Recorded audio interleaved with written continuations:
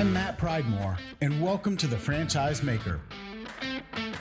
As someone who came from a middle-class family, I never knew it was possible to have this level of success. If someone like me can create wealth, then anyone can. The world of franchising is wide open and full of opportunity. I'm going to show you how you can change your life by owning and building a franchise and how simple it truly is. Not only will I give you the advice and tools to build on your own, but also will interview some of the most successful folks in franchising today to hear their story. Join me each week for The Franchise Maker. Welcome into The Franchise Builder. It's Matt Pridemore along with you. And today, very special guest, really excited to talk in real estate and have a lot of fun with it. On the other side of the screen, you see Mr. Mike Simmons. He's an entrepreneur, seven-figure business, real estate investor, partner in one of the country's largest real estate mentorship mastermind companies. As the master of taking strategic risk, he coaches other people to do the same thing to allow them to become unstoppable with their seven-figure investor system. He's got another system he wants to talk a little bit about. Really excited to kind of weave those two in there. He's personally worked with hundreds of entrepreneurs. He's been on stage with, Gary Vaynerchuk and Russell Brunson, lots of others. Been featured in Business Insider magazine and also has a podcast, Just Start Real Estate. We'll talk about that a little bit. But overall, just want to talk business, have some fun, bring some actionable pieces to you, our listener out there, all around the world. Have a lot of fun with it, and maybe even talk about his book. What is it? $1 million that has gone on there, generating $1 million in his first year of business. And so happy to have you, Mr. Mike Simmons. Welcome in, sir. Thank you. I appreciate you having me, and I'm excited to be here. A little bit away from business. Would like to know if you had time to catch the Super Bowl Sunday night. Did you catch the Super Bowl? I wouldn't have missed it for the world. I'm a huge football fan, so yeah, I saw it. Good stuff. Did you have a team? Was your team one of those teams?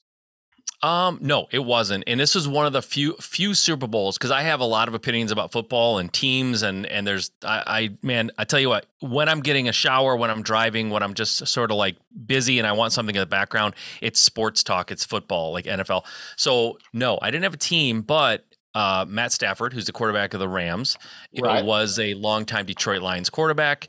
I'm in Michigan. I'm not necessarily a Detroit fan, but I kind of felt like I was pulling for him a little bit. He was in purgatory here for so long, and he finally went to a good organization with a good team around him, and he showed the kind of quarterback he was. So I was happy for him, but you know what? I would have been happy for the Bengals. Like, I'm old enough to remember them being in the Super Bowl in the 80s, and they just got crushed every time they were there by the 49ers. So it would have been cool to see them win too, but I was happy just to have a good game. I really don't think anybody saw the Bengals being there at the end of the year, or but when everything started. I think everybody was thinking probably Tom Brady or something like that on a repeat. But seeing those two teams and what Stafford went through going. He got beat up in Detroit, and unfortunately, for whatever reason, they've had the Sanderses and the Megatrons and things like that have come through there, and I was glad to see him be able to do what he did. I think that was special. Yeah, me too. So, kind of jumping into the business side of the world. So you are in real estate, and what has that journey looked like? Where a little bit of pretense here. Where did you start? Where's the journey been? Yeah, so I'm in the Midwest. I'm in Michigan, like I said, and my family, my dad, and a lot of my relatives are in the automotive industry, right? So for me, growing up, it was a lot of, you need to get a job at a union company, preferably an automotive company. Work as many hours as they'll give you, put in your 30, 35 years and retire and live modestly. Like, that was kind of what I was sort of taught, that's how life is. That's just what you do. There was literally nobody in my family or in my circle or in my universe that was self-employed, successfully? Nobody. And so I kind of followed the script that was given to me as a kid. I grew up, I went to school, I got decent grades. I got a job at UPS right out of high school. Teamsters Union, right? Strong union. My dad could not have been more excited. I thought I'm going to be here the rest of my life. So I didn't go to college right after high school. And I worked there for about 5 years, but I wrecked my back in the process. Like I was a 24-year-old boy, basically. I know you're technically a man at 24, but like looking back, like I was a kid. I wrecked my back. Exactly. I had to go to the chiropractor 3 days a week just to get out of bed as a 24-year-old. And so I knew I couldn't stay there. And so looking around, I got a job in the automotive industry, in sales, in the office part of it, manufacturing facility, but I was in sales. And I thought, again, this is where I'm going to spend the rest of my life. And 2000 hit, right? And so tech knows what happened in 2000, but the automotive industry got demolished in 2000 around that time frame also. And I was like, you know what? I'm not special. I don't have an education. I don't have a lot of experience. And so I went back to college, right? Still following the script. I went to college as an adult, as a 32-year-old at the time, got my degree, got a new job, doubled my income, and thought again for the third time, this is where I will spend the rest of my life because I've arrived, right? I knew my path. But, I looked around at the industry that I was in, the automotive industry, and the jobs that I was aspiring to have, like ultimately where I thought I would end up in my career, where I wanted to be, those people were miserable, like they literally miserable. They hated their life. They hated their family. They hated their kid. Like they just hated everything. They were just unhappy. And I thought, that is what my goal is, like being that person, because it wasn't one person. Everybody in that level of the automotive industry that I came across was absolutely soul crushed and miserable. And so I started thinking about what else could I do? What else is out there? Like what should I do here? And I thought, at the very least, if I'm going to be in this industry and stay here and be miserable, I need to be able to invest so that I can retire earlier than I was thinking I was going to retire. And that's a long story, but essentially when I was looking at how I could invest my money, stocks and the stock market obviously is comes up as number one on Google. I was bored to tears trying to learn about the stock market and how to do that. I didn't want any part of it. And so I eventually stumbled on real estate, and it really lit me up. It turned something on inside of me. I was excited about it. But here's the worst thing, and I don't know if your audience can relate. Probably a lot of them can. I decided in 2003 that I wanted to invest in real estate. I wanted that to be my career. I wanted to be an entrepreneur. In 2003, I didn't buy my first house until 2008. So for 5 years, Wow. I procrastinated. I was fearful.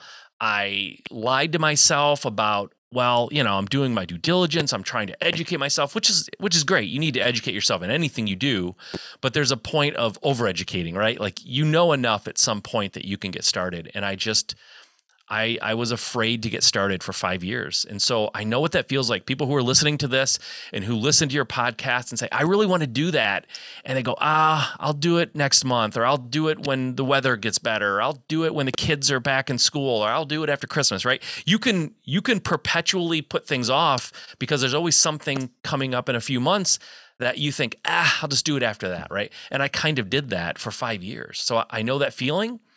But it was an absolute prison in my own mind, because I finally got my first house under contract when I hit the ultimate low where I just couldn't wake up and look at myself anymore and make another excuse for why I wasn't getting started. I just couldn't. I was more miserable with my procrastination and fear that made me more miserable than anything. And so I thought, I'm going to go for it. But it took me 5 years. So I get it. But I wish I had those 5 years back, because I did the math. I literally sat down and did the math and said, if those first 5 years were even half as successful as the last 5 years of my career, right? I left about $3 million on the table by getting started 5 years late.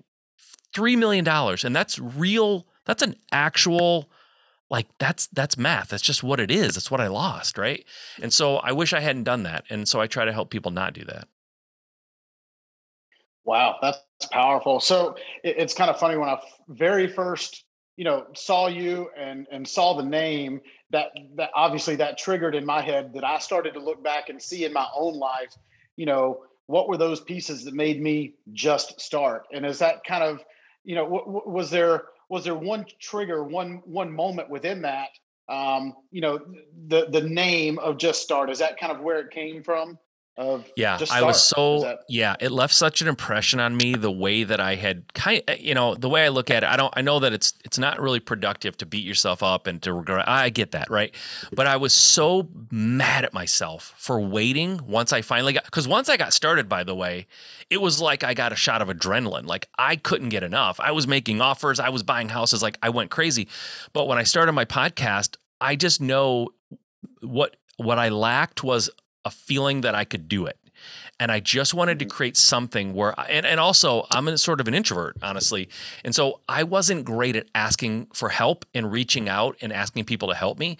And I didn't know who or where to turn to get answers to some of my questions that I had. And so I created Just Start Real Estate to help me in 2003 understand that I can do it and to answer some of the questions that I had back then that I was too afraid to ask anyone. So I procrastinated.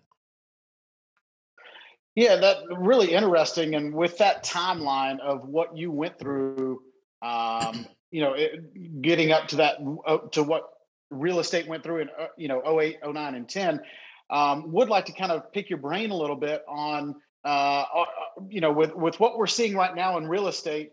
Mhm. Is that changing your approach?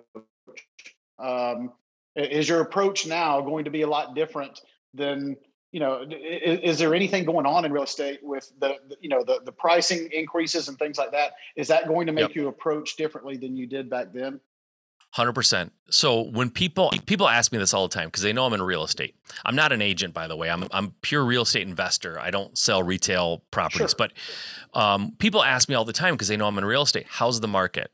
Okay.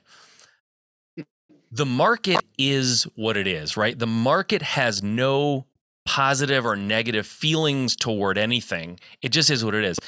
The way that you react to the market and your approach, to your point, the approach that you take changes when the market changes. So when we're in a seller's market, which is where we are now, you have, as an investor, you have to change your approach. When it ultimately starts declining, and I'm sure it will at some point, and it becomes more of a buyer's market, then you change your approach again. So the market is like saying, how's the table? The table is just sitting there. It's fine, right? Or how's the weather? I know people when it snows, they're happier than when the sun's out. They love snow and they love skiing and they love being in the snow, right? So if you ask them, how's the weather? And they say it's great, it could be because it's snowing, right? So the weather doesn't have a feeling. It's just how you react to it. Do you react negatively when it rains?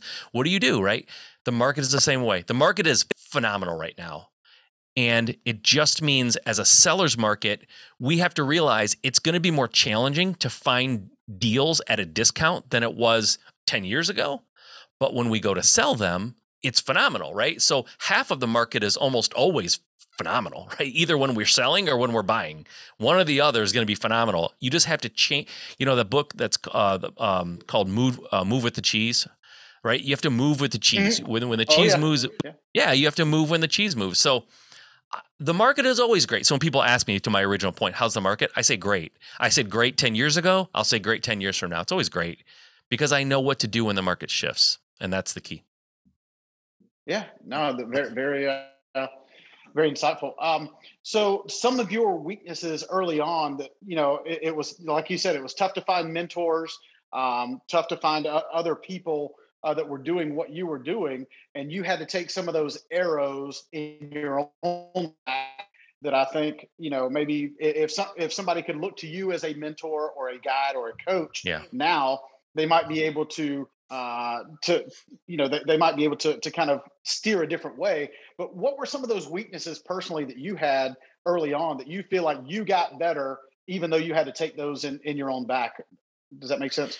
Yeah, it does. So probably my biggest weakness was lack of systems. So when I was starting out, it was me and my wife running our business.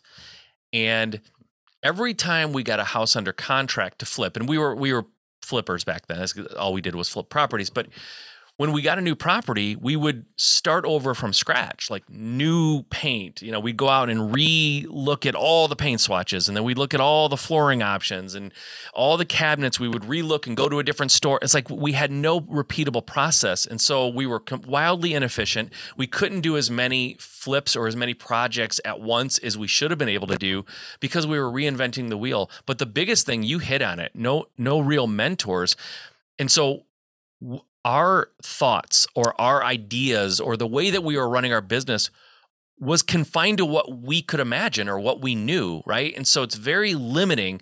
But when you find or put yourself in rooms or find someone who's achieved at a significantly higher level than you in your industry, and you can sit with them and extract a little bit from them and kind of understand what they did to grow and scale their business successfully, you can take major leaps in your business because now you're getting information that wasn't intuitive to you. It wasn't part of your experience, and you're getting beyond your little bubble of knowledge that you have. Everyone has a little bubble of knowledge, but it's very finite. It's very much what you've experienced in your life. And I told you, I know entrepreneurs in my life anywhere.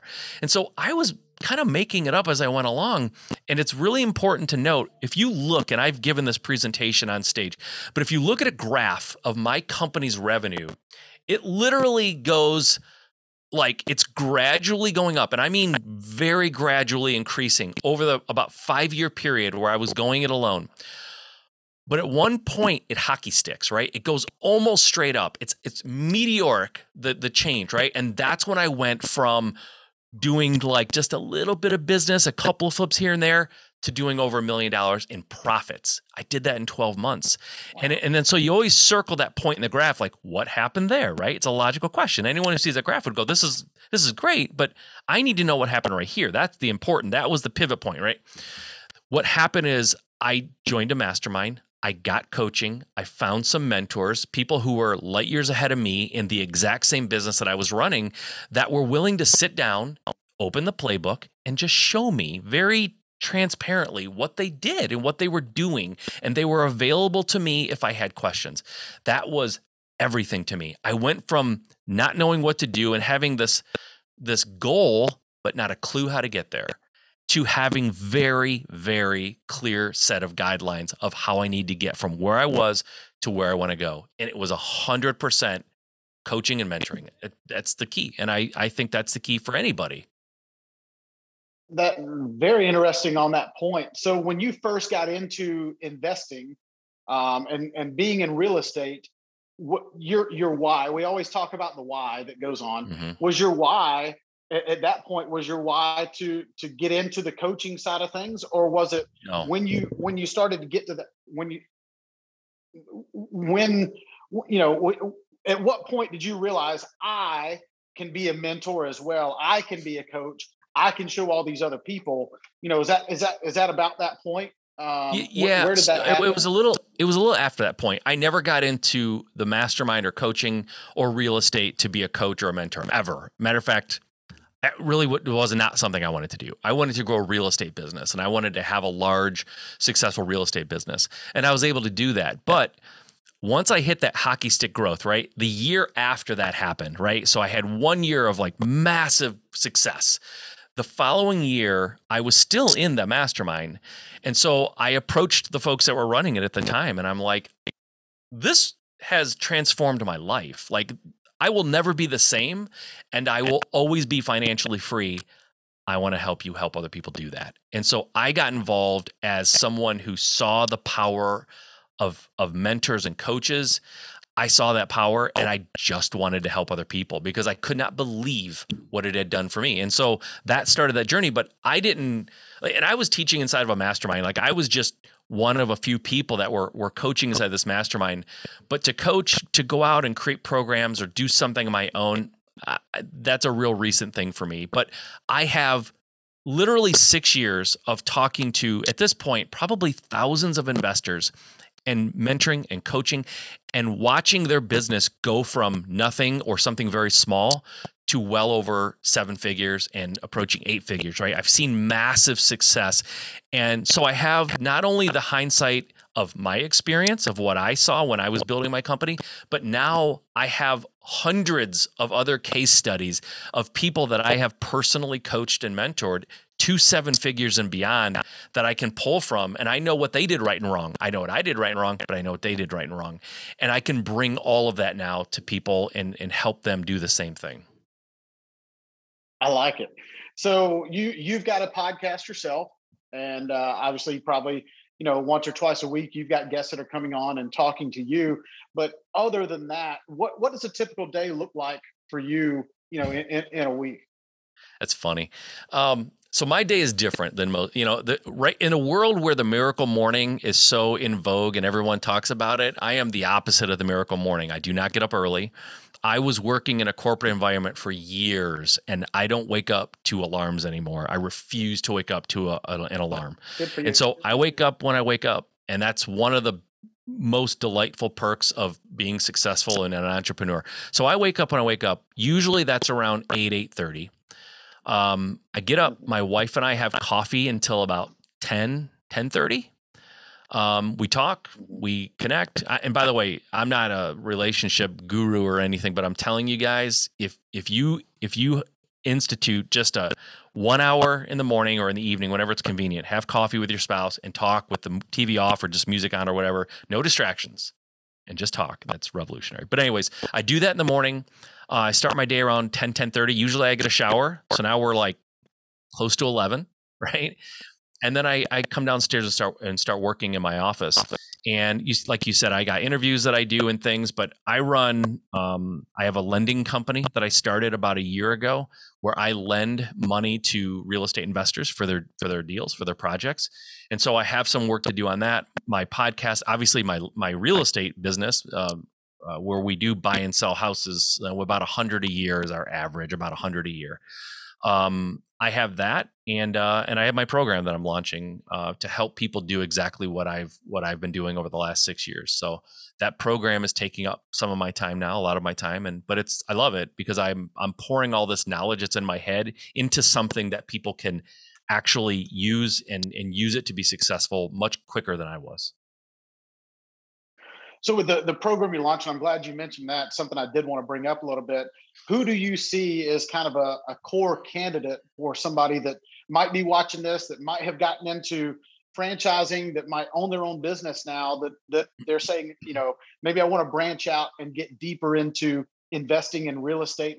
What do you see as, somebody that would be a good candidate for the program you're launching, and maybe go a little bit deeper there? Yeah, it's a good question. And I think your audience is going to be unique. It's going to make my answer change a little bit than if I was talking to somebody else. Your audience, some of them, or a lot of them, I presume, are running franchise. They have businesses. They understand how to run a business, and they want to branch off and maybe have a separate, maybe a side thing where they're doing real estate.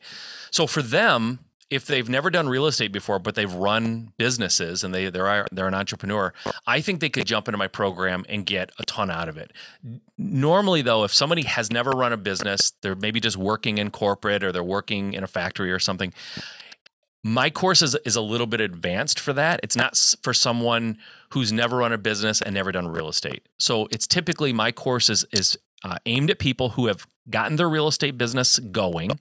They've maybe done a few flips. They kind of understand the basics. They understand how things work, but they have no idea how to grow and scale and remove themselves from it, right? That's key. Nobody wants to be an entrepreneur to work 80 hours a week. Like, that's miserable. So I want to teach people how to grow and scale a real estate business and remove themselves from it. Now, your listeners, if they are already running a business or they've had that entrepreneurial experience, we're just adding the real estate component, because I'm sure you know this, Matt. Real estate, owning a franchise, whatever it is, there are business principles that are common to all of that, right? And so some of the business principles involved in my course, some of it will be refresher. Some of it will probably be a new perspective on the way they look at things, which could be very helpful. But I'm just going to be adding the real estate to it, and that we can do very, very quickly. So who is it for? It's for someone who's gotten their real estate business off the ground but has no idea what to do to scale it and systematize it, or someone who's a successful business person who now wants to get into real estate and they sort of have the business principles and need some real estate knowledge so they can add some fuel to that. That's really who should be going into my program. Okay. So if they haven't gotten to that point of where you would consider them a good candidate, are there a few things if they haven't taken the first step, if they haven't just started, so to speak, is there any advice or any just common things that you could use that would say, hey, this gets you on the right track. Let's get you Yep. here, and then maybe a year from now you might be ready to be in the newest course that I'm talking. Yep, for sure. So I would suggest number one, not a shameless plug, but I would listen to my podcast because I talk real estate all the time. But more specifically, I have a Q&A on Wednesdays on my Facebook page. And if you go to Just Start Real Estate on Facebook, I do a Q&A every Wednesday. So I'm doing one tonight. We're recording on a Wednesday where you can log in live and I answer questions live. So we can get you pretty far down the road. If you just log into that, you can ask me. It's free, obviously. You can ask me all the questions you want, and I'm there for you every single week, and we can get you going. It doesn't take a lot, right? But I don't want to.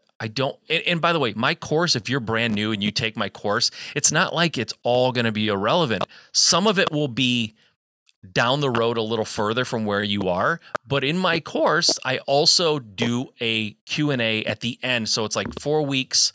I present, I teach, but I also have a period of that where it's Q&A. So even within the course, if something was said that's just a little over your head, you can get clarification right there and then on that day. So there is an aspect of being able to further explain something that I covered in my course if you're a little new and it didn't quite make sense to you.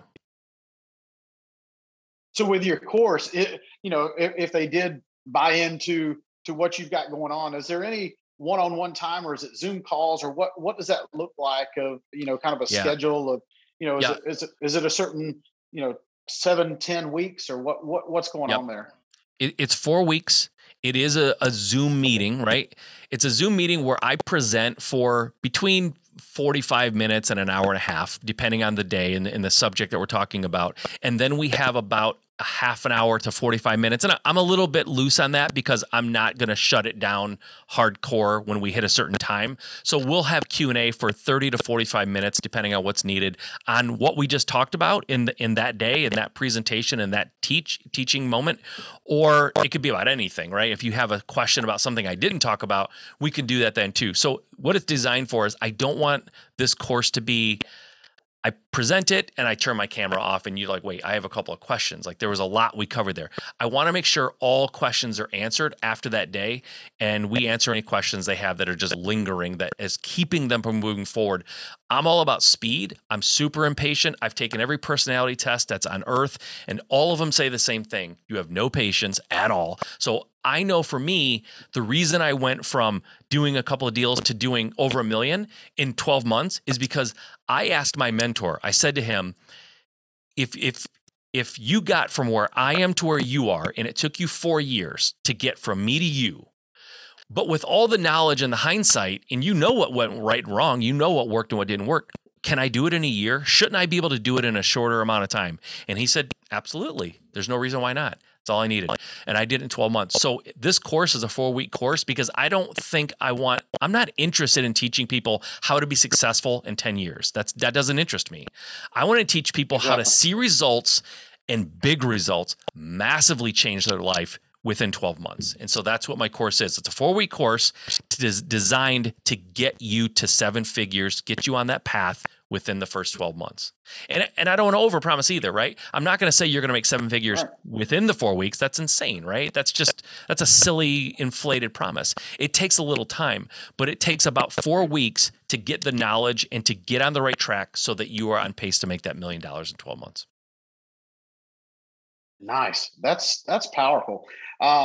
So, with some of the franchisees that I've got that are listening in and watching today, they've put a lot of capital into their business. They've probably bought some property owner occupied where they own the real estate that they are in now. And most of them have started to kind of pay down. They've got some equity that has built up there. And, they're not sure how to branch out at this point. Is there a way to get some coaching from you on how to use that equity properly to branch out to maybe some other real estate that is not that owner occupied commercial real estate. Is there any part of coaching that could come into play there for these 100%. business Yeah, owners? yeah. If they want to take some of that equity and figure out how to put that into real estate profitably, 100%, the program will cover that for them. And by the way, I should mention, if you agree, Matt, tell me if you agree, and I won't go down this road if you disagree. But do you agree that successful entrepreneurs, successful businesses, some of the principles, the way they run their business, the strategies can work in any industry, right? Basic business. 100%. Right. So in that case, I would suggest to you that if they take my course, I can almost 1000% guarantee you that if they only take from it the business practices and the business strategies that I'm teaching in the course, it will be worth 10 times what they pay for it. 100%. Even if they say, you know what, real estate's not for me. I don't really want to do real estate. I promise you, they'll come from that course and they'll go, I learned more about business in that course than I've learned anywhere else in my life. So I really do believe that the business principles are well worth their time. It's funny you mentioned that. One of the questions I had written down that I really do like to kind of dive into sometimes, and you hit on it a little bit earlier, is I firmly believe that sales is sales is sales. And you talked about when you went from UPS to your sales job, and one thing that I was going to ask is, at what point did you realize that sales is basically everything in life, whether it's you trying to date the girl next door, or you trying to sell your idea to an employee, or me trying to sell my franchising idea to a store manager that might want to become a business owner? Was there a time where you can specifically kind of think back and say, I remember when I realized sales is sales is sales, or sales is everything?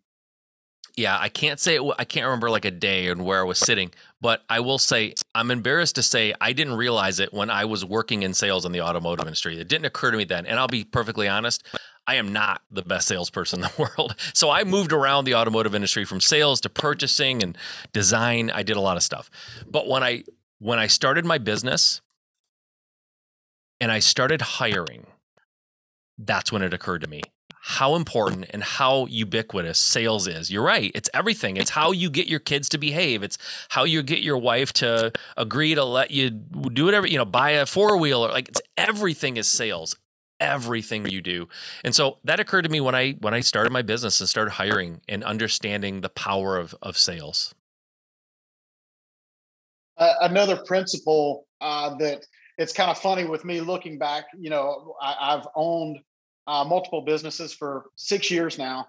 And, early on when people would come to me and say, hey, I've got a business deal I want you to look at, I'd look at the numbers, I'd go look at the business, I'd kind of feel out what was going on. I would mull over these decisions and look back at the numbers 5 times, and then, feel it out in my heart and all these different things. And I'm a back and forth emotional type person. And it wasn't until about a year and a half ago that I really, I got to a point where it's a yes or a no, and it's really quick, and it's look at the numbers, like see what's going on, and it's like a light switch that goes off in my head. And the more that I get further into business, the more that I see that the top level players, they literally, there it is, there's the numbers. Yes, we want to go down this road, or no, we don't. And they make decisions really quick. And you said that you're a let's go get it done now type guy. But speaking about principles, that principle specifically, when was it for you that light switch started getting faster and faster? Is that kind of how you make decisions on real estate today? 100%. That's how I make decisions. I teach people, actually, once you understand the mechanics of the calculations that go into deciding whether or not a property is a good opportunity or not, it needs to be quick. It doesn't take that long. And what I have observed, and I'll answer your question, you asked when it happened for me, but what I've observed with people is the longer it takes them to make the decision, the more they're letting fear talk them out of it, right? I could make a case for not doing anything you might want to do, right? But at some point you have to just make a decision. Where it really was very evident how I was built is after I did my first flip. It was Michigan, right? So we're talking Michigan prices back at the absolute rock bottom, pretty much, of house prices. And so I bought a house for $40,000, right? It's like, depending on where you live, you might go, you can't buy a garage for $40,000, right? But this was a 3-bedroom brick ranch in a nice blue collar neighborhood, right? I bought it. I made $15,000 profit when I sold it after I did all the renovations and all that stuff, right? $15,000. And my wife grew up very poor. I grew up very middle class. I had never seen $15,000 in my life in one place. I just didn't have that kind of money. So once I saw that and I got actual tangible proof, my wife and I was like a man possessed. I was about speed. I couldn't wait for anything. And it really clicked in for me. And I told people, I interviewed the gentleman who wrote the book Traction, Gino Wickman. And I told him when I was interviewing him, or I asked him at first, and I said, my theory is, and I ask people this on my podcast, do you think entrepreneurs are made or are they born, right? Are you born an entrepreneur or are you made, right? Here's my theory. I think you can have both, but I think sometimes you can be born an entrepreneur and not know it until you're put in the right environment. And my analogy to him that he loved was, it's like a piano prodigy, right? It's a kid, the normal kid. You put them down at a piano and they start playing like Beethoven. And you go, what in the world, right? They're a piano prodigy. But they didn't know until you put the piano in front of them. I didn't know who I was, how I was built, the way that I function normally until I was put in an environment where that could thrive. When you're in the automotive, you're sitting in a cubicle, you're working for the manager, like you have to conform. You do everything the way they want you to do it, when they want you to do it, how they want you to do it. Once I was given an open range and I was sort of looking out at this vast world that was in front of me and I could start making decisions, I wanted them to go like this. I didn't have any patience. I wanted to see results now. Like I said, I was possessed. I was like a man who just discovered air and I couldn't get enough of it, right? I was just like, this is great. I can breathe. So for me, it was the minute I did my first deal, and that was like 5 months after getting my first property under contract, and it closed, and I saw the process, I saw the results, I saw the profit. I was like, why wouldn't I do this 100 times this year? Like, why? And I was possessed at that point. Wow, that's powerful stuff, and it's funny to see. We talk about the parallels that go back and forth between the different businesses. I love where we're going with this whole thing. You said the podcast you've got going, you do that weekly, Yep. and are most of your guests, so most of your guests that come on are real estate related. Are there other principles that you have heard from the guests that have come on with you that as soon as you hear those, you're like, yep, got to implement that might have happened in the last year or so? Yeah. So, there's this whole short-term rental trend that's happening right now. And I never really thought it was something I wanted to do, but I've recently interviewed some folks that were doing that and doing it in a way that was attractive to me. And so I do hear principles from time to time. The problem is, and you may or may not resonate with this, I don't know, but I have a little bit of entrepreneurial ADD, and I have to control that a little bit because I have people come on all the time that have wildly successful businesses and they're super enthusiastic about what they do. And it makes me go, that sounds awesome. I would like, but I know I can't. You can't fracture yourself so much that you sort of aren't good at anything. You need to have a little bit of focus, right? And you're a guy who has multiple businesses. So my guess is when you hear an opportunity that sounds amazing, there's a part of you that's drawn to it, right? And so I always have guests on. I try to write notes when I'm interviewing, and I try to implement and take things from that interview that I can apply to my businesses the way they are right now. If something that I really believe is too good to not consider comes up, I'll consider it. And short-term rentals are one of those things. So I have a daughter who's of an old enough age that she wants to get involved. And so we just started like this month, a short-term rental business where we're going to start acquiring and renting out Airbnb and do that. And I think that'll be fun, not only to do with her, but I think it'll be fun just for me to have an outlet, a creative outlet, right? It's because I don't know a lot about that world. And it's fun for me to be back in the learner seat again and Right. get that knowledge and deploy it and have some success and bring my daughter along with me. Awesome. So what I have to know, some of the very first principles that you're trying to pass down to her. I mean, I've got a son that's a little bit younger. He's not ready yet. He's still in school. But we always try to kind of, shield and make sure that we put our kids into a safe spot. But, we also know from business that the ones that have had to go through the tough spots, those are the ones that usually make it. The ones that have gone through the hard times. How do we kind of go down those roads as parents to make sure they're going to be successful and they know what it's like? I mean, do you use kind of telling your own story over and over? Is that part of what you do? Well, she was there. She saw what happened and she kind of knows my story. I was a very protective dad, and I still am, but I was super protective when they were younger. And so my inclination or my intuition or normal tendency is to protect. But we have done a few flips together, and I have forced her to go out and evaluate properties without me. I've had her go out and resolve contractor issues without me, because I know ultimately I'm not going to live forever. And if, it's the whole teach a man to fish versus giving a man to fish. I'm trying to teach her to fish, because if I just keep giving her that fish, she's only eating as long as I'm handing her a fish. And I don't want that. I want her to be self-sufficient. Now, the flip side of that is I think a little bit of personality, like innate personality, comes into play here. I have two daughters. One could not care less about being an entrepreneur. She's a teacher. She likes being a teacher. There's no part of her that is burning to run a business and deal with all that at all. My younger daughter, she has more drive and fire than I had ever at her age, ever. And so she will completely dwarf whatever I do. I guarantee it, because she's starting much younger.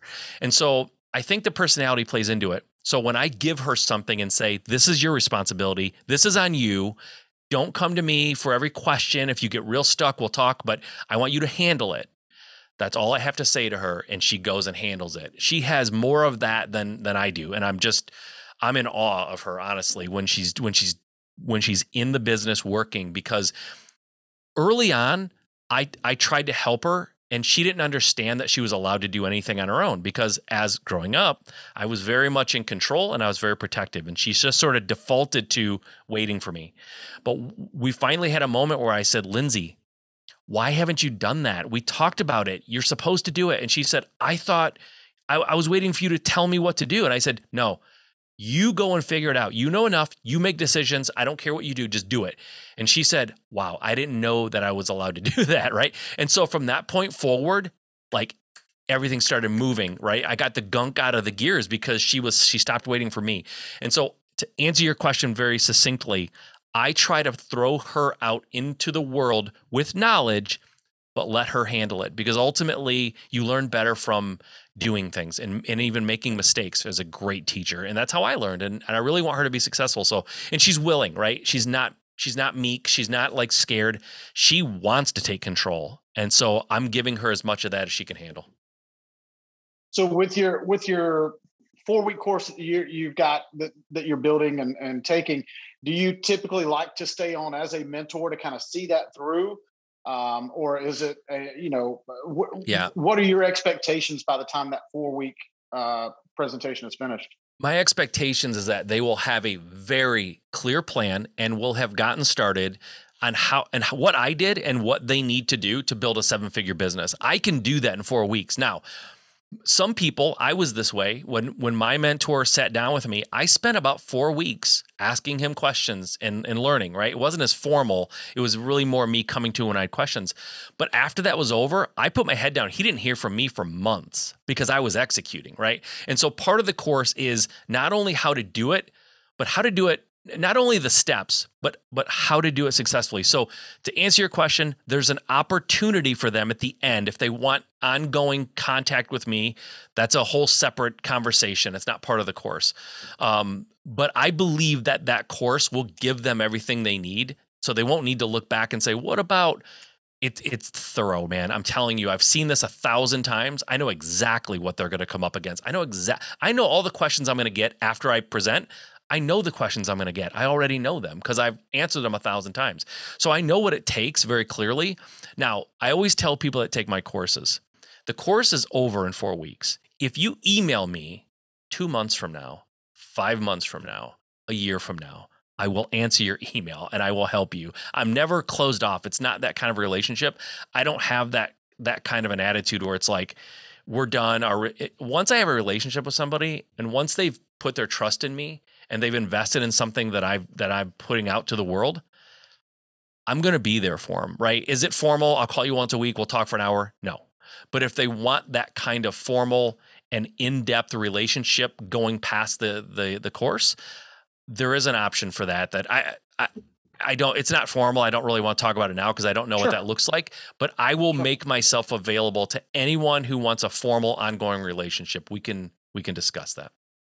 Very fair. Yeah. And my big reason for asking that type thing is that, we all, I love the aspect of just being a mentor. I love being a mentor, but like you, I didn't have many.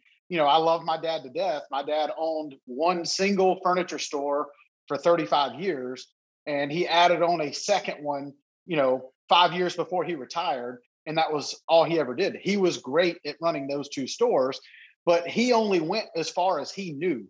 And so, I could use him as a mentor to just get started, but getting past there and getting now to 15 furniture stores and and starting to get into real estate and the different things that I have done, I had to take those arrows and in my own back.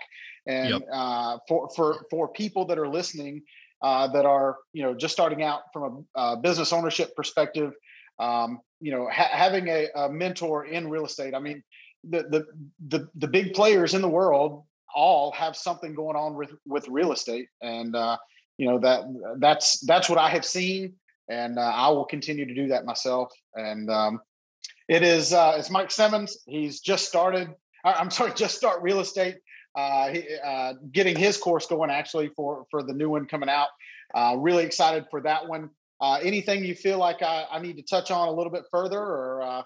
Well, I will say, just start real estate in the concept of just starting. I really look at this as it's relative, right? It doesn't imply just start from scratch or just start from ground zero. Sometimes, like your dad, he had a store for 30 years before he got a second one. If in year 2 of having that one store, if he would have say to himself or say to someone, "Boy, I'd really like to have a lot more of these," then my reaction to him would be the same way. Let's just start. Let's go, right? Let's get it going. So just start. It's relative. If you've got a business that you're running and you've done a few flips or whatever, and you want to scale it, but you're putting it off because you don't know how to scale it, you don't know how to hire, you don't know how to delegate, you don't know how to create systems, you don't know how to build a framework for a company. Let's go. Get started. Let's do this, right? It doesn't have to be for the new person. I think at any level you are, right? I can bench press. I can't. But if I could bench press 250 pounds and I said, I want to get to 350, okay, you have to start the process of getting to where you want to go. And sometimes you're starting the process a few steps down the road, a mile down the road. But at some point, you have to stop thinking about what you want to do and stop wishing that you could do it and stop watching other people do it.